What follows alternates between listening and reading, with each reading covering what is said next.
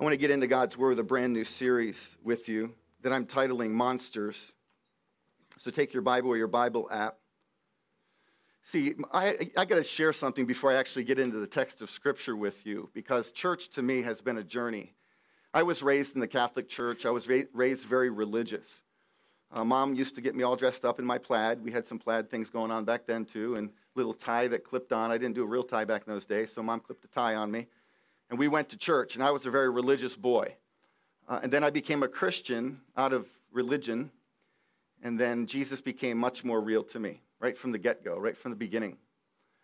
And so that journey in the church has been a long one for me, almost 32 years. Wow. 32 years of being around Christians, being around the church, in leadership and all of that. And so what burns me and what concerns me is that church services become nothing more than sitting passively watching something unfold. Some of that is modern man taking artificial ingredients and putting it into the church. So what I've done in my journey is to go back to the organic church, to go back to the first century and try to look at that and go, God, how did your church operate back then? And so the church operated much more like a family. This setup here, and this is why harvest groups are so important, this setup with rows looking at the back of the person's head behind you or in front of you is not healthy for a church. So it's taken me a lot of years to try to analyze this and try to fight against it. And so I'm still on a crusade to make sure that when Christians come together, we are a family, that when we come together, how much larger we get, we're not sure, but that we are interacting, we are participating in the service. You're not to watch me passively. You're not to watch Scott and the team passively. You're supposed to be actively involved in one another's life in the service. Does that make any sense? So we have some brothers and sisters that go through some stuff. They're in really the deep waters and the dark night of the soul. One of those is Kelly Jennison, whose father passed away this past week, went to heaven. He knew Jesus, hallelujah, right? He knew Jesus. Isn't that a good thing? There should be a huge hallelujah for that one. Come on. That makes all the difference. Let me just tell you that right now. It makes all the difference when somebody knows Jesus, and that's why you need to know him if you don't know him. But Kelly's dad went to heaven this past week, and family really needs a lot of prayer. God is showing up there in very profound and powerful ways. He's doing something. He's at work, and he's at work most often in our valleys, our pits, and our prisons. He's most often seen as a real God in our dilemmas, in our tragedies, in our trials. So Kelly, we're going to pray for Kelly, and I can't quite see where he's at because it's dark. Kelly's over here. It's not dark. The lights are in my eyes. So here's what I want you to do. I want some people to get out of their chair and go over and surround Kelly. So if you start moving. There should be people moving already. You might not know who he is. It doesn't matter. He's your brother in Christ. Stay right there, Kelly. We're going to lay hands. Can we have some people over here? Good. Come on over here. This is going to be a stretch for people, but this is what the church does. We lay hands on people, and also for Jen. This is not an easy road for Kelly, right, Kelly? Has it been hard?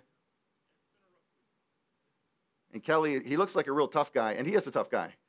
But he's a teddy bear if you get to know him. So he's got the really intimidating goatee thing going. But if you get to know Kelly, he's a really soft-hearted, wonderful man that loves the Lord, wants more of Jesus all the time.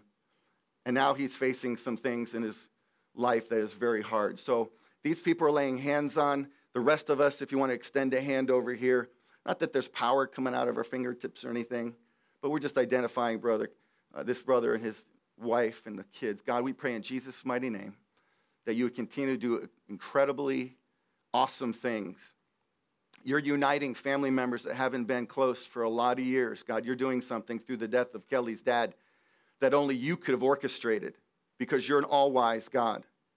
You are providentially moving things, moving people around so that you're going to get the most glory, and these people are going to be that much better, that much stronger, that much closer to you. Talk about the reality of God in a very difficult situation. You're manifesting yourself now. We pray for our brother Kelly and Jen. We pray for the kids. We pray for grandkids. We pray for family members, uncles, aunts. We pray for his mom. God, we pray that you continue to show yourself powerful on their behalf. We pray, God, for Kelly's heart and this loss and the separation from his dad physically.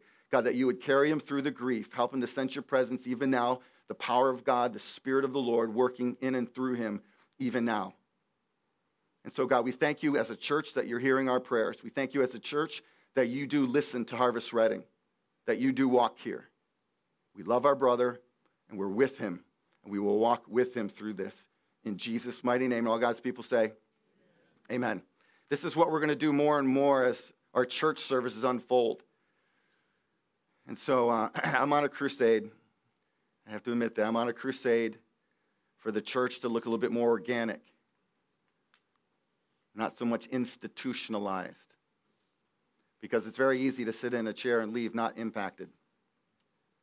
So join a harvest group. There's a table out in the lobby. Join a harvest group. It's going to be important for you and your growth and for the church.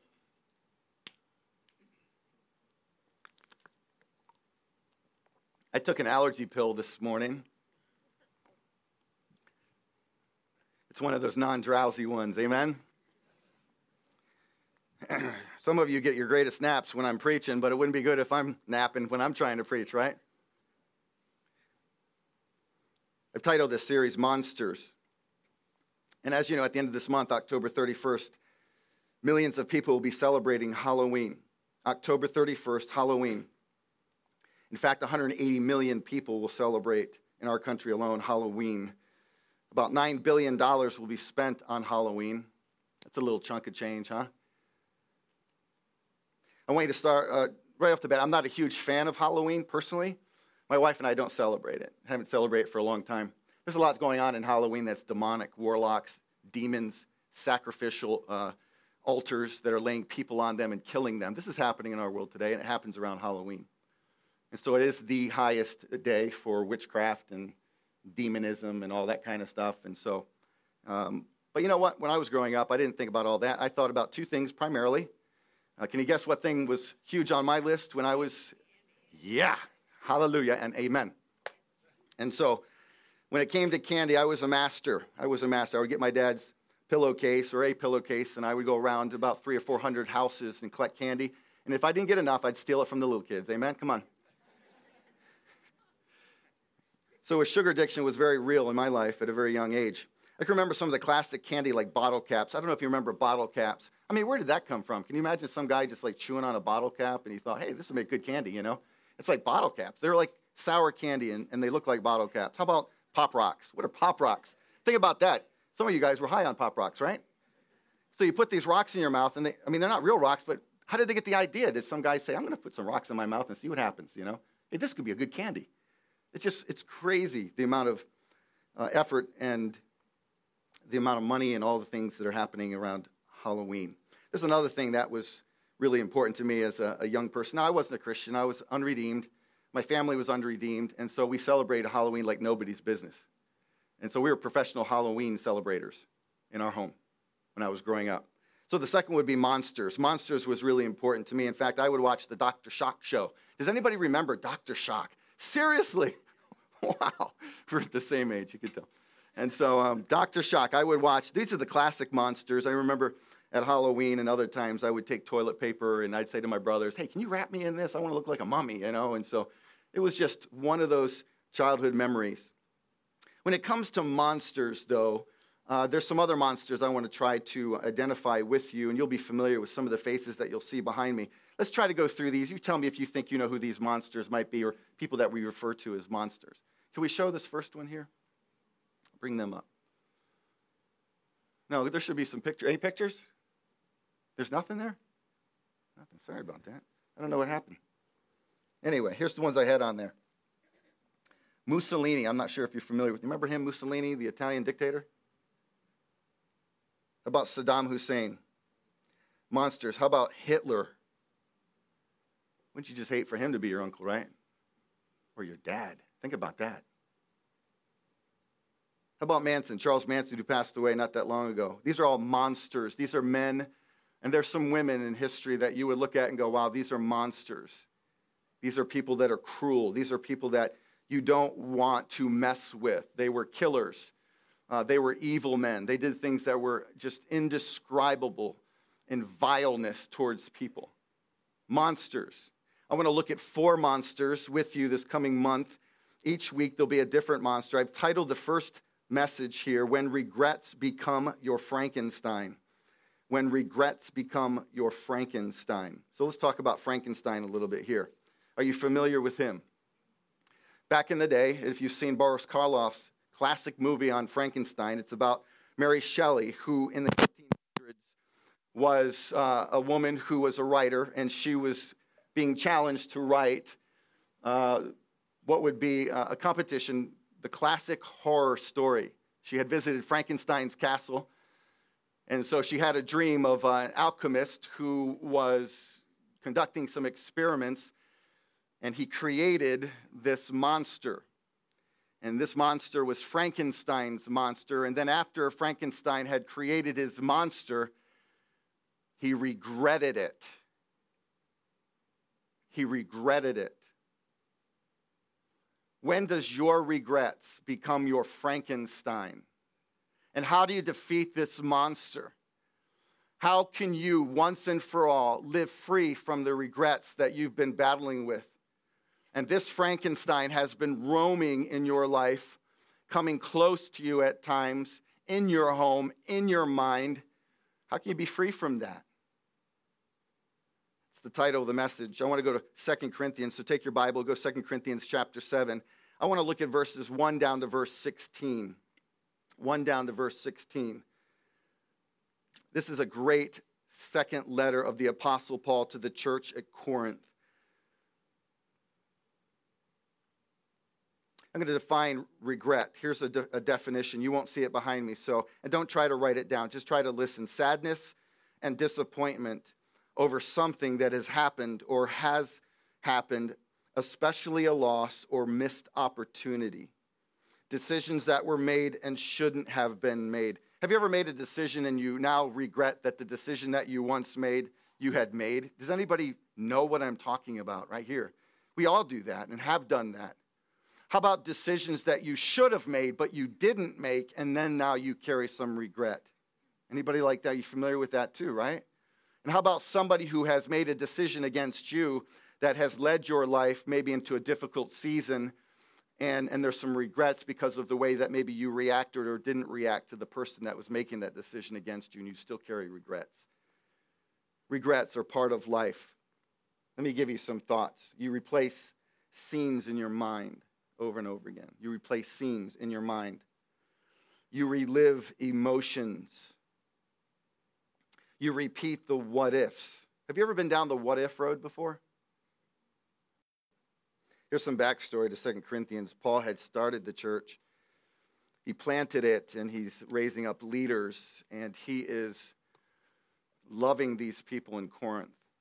He eventually leaves the church, goes to Ephesus, and then the Corinthian church gets to a place of corruption, and they get to a place of carnality. And Paul says about them that they're just children. And he's dealing with them throughout 1 Corinthians. It's a letter that was written from Ephesus back to the church in Corinth about their condition. And so if you read 1 Corinthians, you'll see a church that's in crisis. You'll see a church that's a mess. What's interesting is that if you read 2 Corinthians, you'll find out, and we're going to look at chapter 7, you'll find out that there were some false teachers that came from within the church. These were men that were corrupt. These were men that were slandering Paul. These were men that were trying to get the Corinthian followers to follow them, to turn away from the Apostle Paul. And they were saying things about Paul that were not accurate. They were slandering and lying about who he is as a person, his character, and his qualities. And so they were battling this. And Paul was wanting desperately to maintain that loyalty of the Corinthian followers. But many of them turned against the Apostle Paul. They believed the lie. So anyway, the 2 Corinthian letter is such an important letter because you see an apostle that is really hurt. And if you've ever been betrayed before, and if you've ever been slandered before, then you'll know what Paul was struggling with. And so he writes 2 Corinthians to reestablish his credibility, and he has to defend himself to these people that had turned on him. And so the whole letter, if you go through the whole letter and study it yourself, it's an amazing letter, but it's heartbreaking. And so the Corinthians had betrayed Paul, made decisions that were wrong, had hurt the man who loved them so much. Take your outline here. I want to give you 3 ways that you can get free from Frankenstein's monster of regret. Now, don't miss this. I hope that wasn't a distraction to you. Don't let the enemy take the word of God and the seed that's going to be planted and just pluck it from your mind. Number 1 is revisiting the places of regret with honesty. Here's what Paul's going to do. He's going to do it from verses 1 down to verse 8. He's going to take the Corinthians right to that place. Here's what you're going to have to do. You're going to have to be honest about what happened possibly years ago, maybe weeks ago, months ago, but maybe even years ago. And God's going to call you to revisit those places. And he's going to take the truth of the Word of God, and you'll see how Paul does this to the Corinthians. He's going to take the truth of the Word of God into that moment. Now, some of you want to stay away from those places and not revisit those places because they were so incredibly difficult. And how you do that is going to be interesting. You need the wisdom of God, so that could be something the Spirit of the Lord gives you some wisdom on how to do that, when to do that. But and maybe there are conversations that could happen between us or someone that you trust about this place that you need to revisit and the timing of all of that and the logistics of all of that. But you're going to have to revisit it to some degree. You're going to have to take the truth of the Word of God and bring it to bear on your mind and on your emotions in that place where those regrets had happened, whether they were decisions that you made, you should have made and didn't, or someone made against you and you didn't react in the way that Jesus would ask you to react. So that's number 1. I want you to take your eyes to verse 1 of chapter 7 because Paul transitions here. This is an important transition. He's building these truths that we're going to look at in these first 8 verses to prove point number 1 based on some verses back in chapter 6. And I want you to see his thought patterns here because he needs to take all of us now back to these places of regret. And this is going to sting for some of you because in your mind right now, you're already thinking about what had happened and how it impacted you. Or maybe you've been carrying around some punishment on yourself, punishing yourself because of that place that you were in, the decisions that you made. Verse 1, since we have these promises, beloved. You can see the love of Paul towards the Corinthians. Now remember, he was a hurt man, had gone through a whole lot as a result of their decisions to not follow him anymore and to hurt him and to believe the slander and the lies.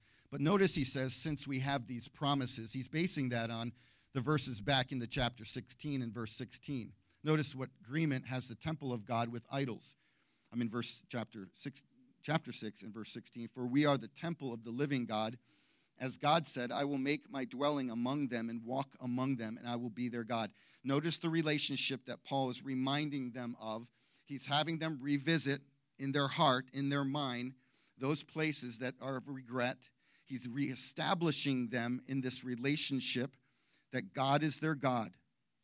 And they shall be my people, verse 17. Therefore, go out from their midst and be separate from them, says the Lord, and touch no unclean thing. Then I will welcome you, and I will be a father to you, and you shall be sons and daughters to me, says the Lord Almighty. That's an important little section there to understand where he's going with chapter 7, verses 1 to 8.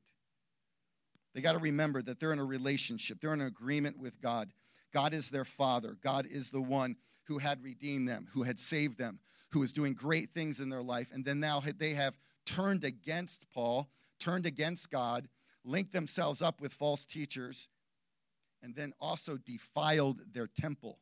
Read 1 Corinthians if you don't know what I'm talking about, especially chapter 5. You'll see how defiled they were.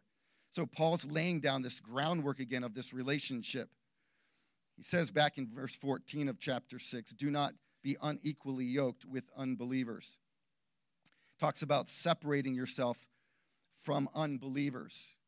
Now, if you've been raised in a fundamentalist background or a hyper-conservative background, you might have seen that verse or heard that verse preached that you need to separate yourself from unbelievers or non-Christians. You don't separate yourself from non-Christians. You try to love non-Christians, and you get close to non-Christians. So whatever was preached to you about separating yourself from non-Christians or unbelievers wasn't accurate. What Paul is talking about here, he's talking about those false teachers that had caused the Corinthians to turn against him. They were calling themselves Christians, and you need to separate yourself from them. Doesn't make any sense that we're supposed to separate ourselves from the world. We got to go win the world. So this separated terminology has been so ingrained in some people's minds, it becomes a buzzword. We got to separate. We got to separate. We don't want to look like the world. So our hair has to look a certain way. Can't have tattoos. You got to wear certain pants. And you got to have all these rules and regulations. We got to be separated from the world. That's not what that's talking about. It's talking about separating from this leader that was in Corinth that was hurting the Corinthians, lying about Paul, and causing the Corinthians to turn against Paul. So he talks about this. Verse 2. Let's keep going through the first 8 verses. Again, we're under point number 1. So he goes on to say, since we have these promises, beloved, let us cleanse ourselves from every defilement of the body and spirit, bringing holiness to completion in the fear of God. Corinthians obviously were battling with unholiness. They were doing things that were just not pure. And so Paul's going to admonish them to this place of holiness. Now, verse 2, he says, make room in your hearts for us. Are you with me there? Notice that. This is like, my grandmother's, I have an Italian grandmother. And every time I see her, she was like, oh, give me a big hug, Chris. And she opens herself up, and I need to go in there and give my grandma a big old hug. This is what Paul's saying. I want you to open yourself up to me. Like grandma saying, just give me a hug. And she just grabs you. This is what God is wanting for the Corinthians to do with the Apostle Paul again. And Paul is the one who's saying it. He's saying, I want you to open up your life to me again. They closed him off. They made decisions. They're regretting those decisions. We'll see. And now they need to get past this Frankenstein that has been part of their life. And so open yourself up to me, he says, or to us, not just Paul, but the other ones who are with Paul and his team. He goes on to say, we have wronged no one. We have corrupted no one. We have taken advantage of no one. I do not say this to condemn you, for I said before that you are in our hearts, to die together and to live together. I am acting with great boldness toward you. I have great pride in you. I am filled with comfort. In all our affliction, I am overflowing with joy. For even when we came into Macedonia, our bodies had no rest, but we were afflicted at every turn, fighting without and fear within. But God, who comforts the downcast, comforted us by the coming of Titus. And not only by his coming, but also by the comfort with which he has comforted by you. And as he told us of your longing, your mourning, your zeal for me. Watch what's happening here. They're starting to really live in this place of regret. They revisited it because Paul's establishing this relationship once again and what had happened. Now he's starting to see some change going on. There's this longing and mourning for what they had done to the Apostle Paul and to God. There's this zeal for me, so that I rejoiced all the more. For even if I made you to grieve, verse 8, with my letter, I do not regret it, though I did regret it, for I see that the letter grieved you, though only for a while. I made you grieve, Paul said, with a letter. This is called the severe letter. Paul wrote 1 Corinthians and 2 Corinthians. He also wrote a book in between 1 Corinthians and 2 Corinthians, not part of the canon. It's called the severe letter. And in that severe letter, Paul is really, really coming at them about some of the things that they were struggling with. And so as a result of the severe letter, they're reading it, and all of a sudden this grief comes over them. Now, the reason why you're not going to revisit the place so that you can get past the regret is because it's hard for you to face maybe what you did, decisions that you made, decisions that you didn't make that you were supposed to make, decisions that were made against you, and you can't revisit that, but you need to. You really need to, if Frankenstein's not going to be a part of your life anymore. So here, he wrote this severe letter, and it's causing them to grieve. Paul says, I do not regret it. What's he mean by that? He doesn't regret the content that he said. Then he says, but I do regret it. What's he talking about? He's saying, I don't regret the fact that I spoke the truth to you, but I do struggle with, wow, how did I say it? And he's running these things back through his mind.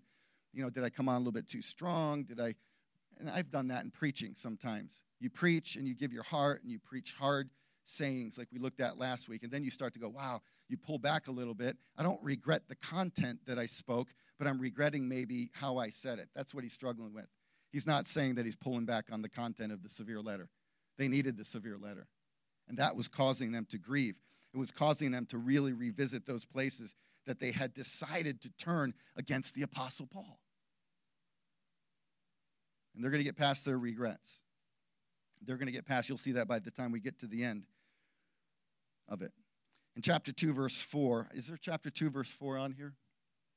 Let's see if I got that on there. Is it not there? 2:4? Paul talks about being very open with his feelings, very vulnerable. He's very transparent in chapter 2, verse 4. And I think that was part of his saying, I regret it. Maybe I was a little bit too open.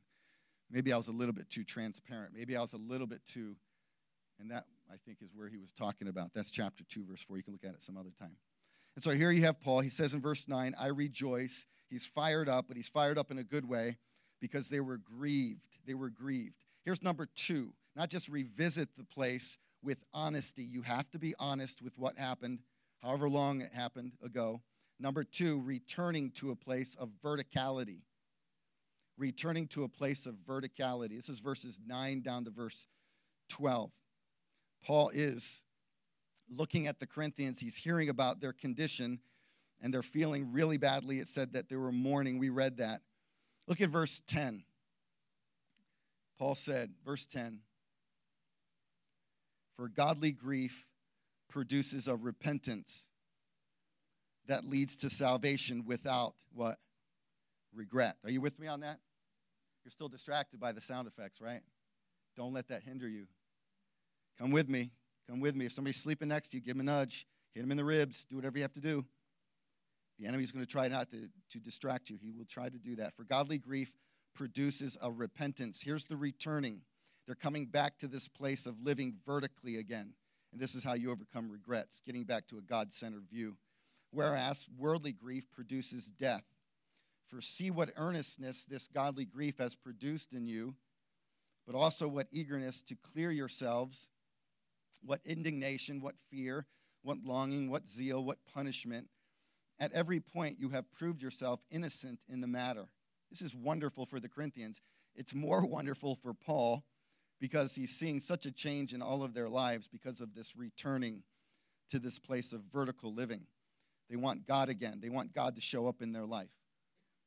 This is how Frankenstein is destroyed once and for all. It's getting back to the place of vertical Christianity.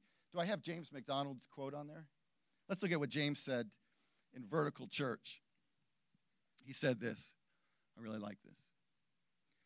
Eventually, everyone vacates church where God is not obviously present or working. Getting people back to church is pointless unless God comes back first. Did you get that? That alone is so powerful. That is what vertical church is all about. Ritual church, tradition church, felt need church, emotional hype church, rules church, Bible boredom church, relevant church, and many other iterations are all horizontal substitutes for God to come down. James MacDonald, Vertical Church. Has anybody ever been in a church like that? Emotional hype church, Bible boredom church. Please don't say it's Harvest Reading. That would just kill me. Here's what he's talking about here. And I love that quote, but he's talking about the corporate body, about the church. But the same thing needs to happen individually. Individually. And so if you want to revisit, you go back there. Then you return back to this God-centered, God-entrenched, over-the-top, full-throttle kind of Christianity. Because the reason why you're struggling with your regrets is you're too horizontal. You're too horizontal. That's why you're going to stay there with Frankenstein. But if you can get back to a verticality, if you can get back to like, God, I'm returning back to you. I'm coming back to you, Lord. You're the one that I look to. You're the one that I follow. You're the one that I worship. You're the one that I love. If you can get back there, you'll find your regrets being overcome. Your Frankenstein will not roam in your life any longer. Verticality. Paul says you need to get back to verticality, a vertical relationship with Jesus Christ. I can remember many years ago, I battled with this because a lot of my Christianity was horizontal. It was too focused on the earthly. It was too natural. It wasn't supernatural. And I remember going through those battles. And I was saying, God, there's got to be more. If you know my wife's testimony, she'll say the same thing. There's got to be more to this Christian life. Some of you need to ask that question because your Christianity is way too horizontal. And you're finding yourself defeated, and you're finding yourself, well, how come I'm not getting past this? Because you have to get back to the God-centered, God-entrenched view of your world, of who God is, of your world, where you live, your family situations and dynamics. And I remember struggling with that. Lisa and I both did about the same time, about 15 years ago, maybe a little longer. And we were in church, and we were ministering and serving, and we were like, this sucks. This is horrible. This isn't any good. This isn't the kind of Christianity that the Bible talks about. And we got to that place where we just bowed before God, and we said, God, you've got to do something with our Christianity. You got to do something in our heart. And then that's when the glory of God came down. That's when our heart was reshifted and it went vertical. And all of a sudden we're looking at God going, God, you deserve every part of who we are. We don't want religion. We don't want anything that smacks of this hyper pseudo-spirituality that's in so many churches. And we were falling into that. And it's like, God, you got to do something. What was happening to us? We're going vertical. Do you know that regrets don't affect my wife and I? They don't affect us. Why don't they affect us? Because we stay vertical. Vertical. You've got to get your eyes off the horizontal. Does this make any sense? You got to walk before God. He is coram Deo, before the face of God. I walk before the face of God. That's how I live. That's how we live as Christians. That's what Paul's doing here. That's what the Corinthians did. They returned. They repented. They had gotten back to that place. Some of you know what I'm talking about because recently you've done the same thing. And all of a sudden you're like, wow, I'm coming alive. How am I coming alive? What's happening to me? You're vertical. You're not thinking about yourself as much as you used to think. You're thinking about the glory of God, right? That's number 2. How about number 3? We'll bring it to a close. Rejoicing in the new place of conformity. This is verse 13 down to verse 16. So you've got to revisit. Go back to that place. God's going to give you the truth to help you to understand what was going on. He's going to help you to return back to that place of verticality, God-entrenched, full throttle kind of Christianity, over-the-top kind of stuff. And man, we need some over-the-top Christians. We need some over-the-top Christians.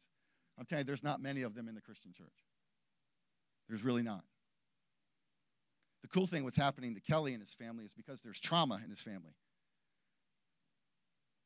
The cool thing what's going to happen is their eyes are going to be open in ways that they have not ever had their eyes open before. And God knew that. Some of you, tragedy is coming. Trauma is coming. And God's going to allow that because he loves you. He's going to allow you to revisit some things. And he's going to help you to get back to verticality because you've drifted into horizontal Christianity. Number 3, rejoicing in the place of conformity. Paul transitions yet again. If you look at verse 13, chapter 7, verse 13, there's a transition word, therefore.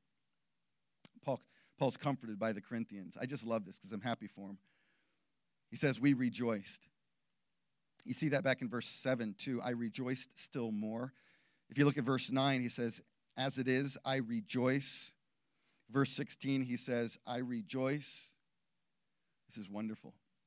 The reason why I get so fired up about that is because I'm a pastor, and I understand when people turn on you, and I understand when people leave. I understand when people go halfway, and then you don't see them anymore. We just had somebody in our church. They went halfway. Now they're not coming to church anymore. It hurts. It hurts. It always hurts. It's sad. It's so sad. And Paul, I can understand Paul's heart. He's sad that the Corinthians had done this. But now, when people come back to the Lord and they start getting back to God and back to church and back to doing what God has called them to do, then our hearts as pastors and leaders start to go, yes. And Paul's going, yes, this is great. They're coming back. I'm rejoicing. He's rejoicing because Titus was part of his world, and Titus is bringing back some good news and regrets. Listen, they're defeated in rejoicing in God and his works in your life. That's how regrets are defeated, when you rejoice. And regrets are going to steal your joy. Regrets are going to come in. They're going to torment you like Frankenstein. They're going to taunt you, and they're going to cause your joy not to be the fullest it could possibly be. And Paul's here now in this place. It's a wonderful place of rejoicing because the Corinthians are coming back. They're coming back. I love this. I love the love and the freedom that we see in these final verses here. I love the man Titus, too. Titus was a great guy. A book is written by him, or by Paul, about him. And so he's a tremendous Christian, very, very much an encouragement to the Apostle Paul. Titus was not a halfwayer. Titus always went full guns with Christ and with Paul. And so he's mentioned here. in sacred scripture. Think about the devastating effects of regrets, not only on you, but on your family members. Think about the impact that it's had far and wide, right? Not just you, but on others, your kids. Your kids.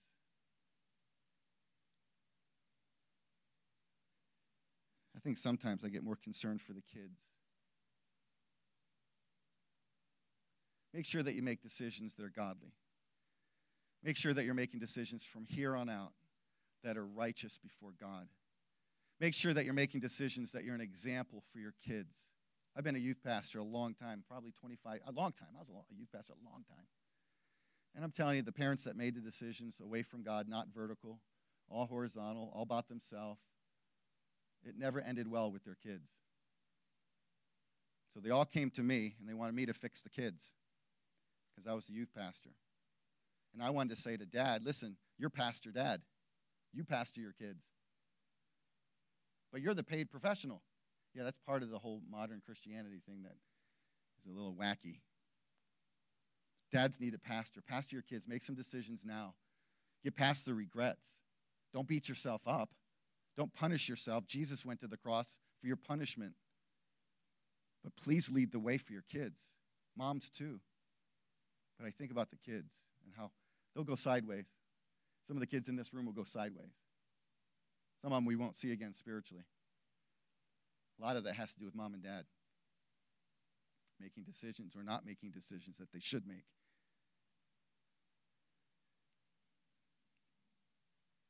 Some of you are pushing the rewind button on your regrets. You're pushing it over, and you're pushing it over, and you're pushing it over again. And Paul's not doing that. The Corinthians aren't doing that in these final verses in this 7th chapter.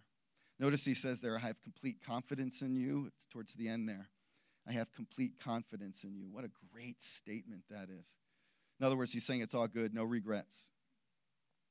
And this is how regrets are handled. I had a picture, I don't think it's going to be on there, but I had a picture that I wanted to show you of Frankenstein, and there's a little girl that he's having a conversation with. If you saw the old movie with Boris Karloff, it's in that movie. And so you see that Frankenstein and this little girl having a conversation. Of course, people are freaking out, like, oh, man.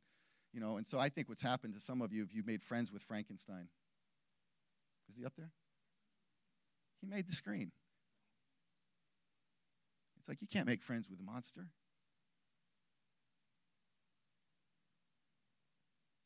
If you don't revisit, you don't return, and you don't rejoice in the conformity to God's principles and power, and all he said to you in his will, you can't make friends with regret. Something has to change today. And some of you are saying, you know, I can make friends with my Frankenstein. I'll just live the rest of my life like that. It won't happen. It won't happen. So real quick, you revisit honestly with truth. You return vertically to a God-focused life. And then you rejoice in conformity to God's purposes and his will. I love this. God's truth had gotten a grip on the Corinthians. It had given them this freedom from regrets. It caused them to go vertical once again. They repented. They returned in their relationship with the Apostle Paul and with Titus. Such a good thing that's happening here. They were freed from the monster of Frankenstein with this honesty. Honest. They were honest about what they had done to Paul, what they'd done to God, what they'd done to the church. And then they returned, and then they were rejoicing. Here's how they did it. They applied grace and truth, forgiveness and mercy. That's how they did it. And that's what we do too. Let me ask you to bow your heads and close your eyes. Thank you for enduring all of the technical difficulties. And we thank you, Holy Spirit, that you can overcome anything, not just crackling in a microphone or anything like that. There's so much more that could be said about distractions, Lord. And the enemy would want to take the seed of the Word of God, especially on this one, and cause people to be friends with Frankenstein the rest of their earthly life. And so, God, we pray that you would help many in this room to be free from the regret, from the things that they have decided many years ago that hurt a lot of people, hurt themselves. May they take the truth of the Word of God and take it to their mind and to their heart. May it cause them, Lord, to go back to that place of verticality, of living for your glory, for your honor, for your name's sake. And may they rejoice. May there be a lot of people making some decisions during the song, during this prayer time, so that they can get to the place of rejoicing again, so that Frankenstein's monster will not taunt them anymore, so that they'll be free from the hauntings, Lord, that they've been carrying for all of these years. God, we pray that you would help them not to punish themselves anymore. Help them, God, to get to that place of freedom. Help them to realize, Lord Jesus, that you went to the cross, that you were punished for our sins. Help them, Lord, not to try to take your place and punish themselves for some of the decisions that they made against their wife or against their husband or their kids or someone else. Help them to go to the cross. That's about as vertical as we can get. Help them to go back to Jesus and saying, oh, Jesus, I want to be free from Frankenstein. Help me, God, to just realize more and more that you died, and I don't have to punish myself.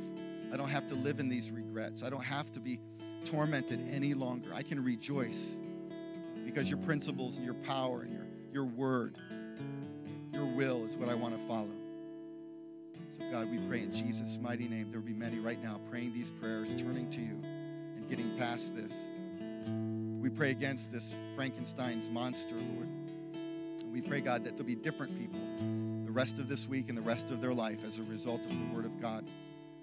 We pray, Lord, that these principles and truths that we looked at, Lord, would go deep inside of our heart, deep inside, Lord. Can I encourage you through this song as we stand, worship the Lord, but worship in freedom. If you've made decisions, worship the Lord, give him glory, go vertical, give him the passion, give him your heart, help him or help. This will help you, I should say, to get to that place of freedom from Frankenstein. Let's all stand to our feet.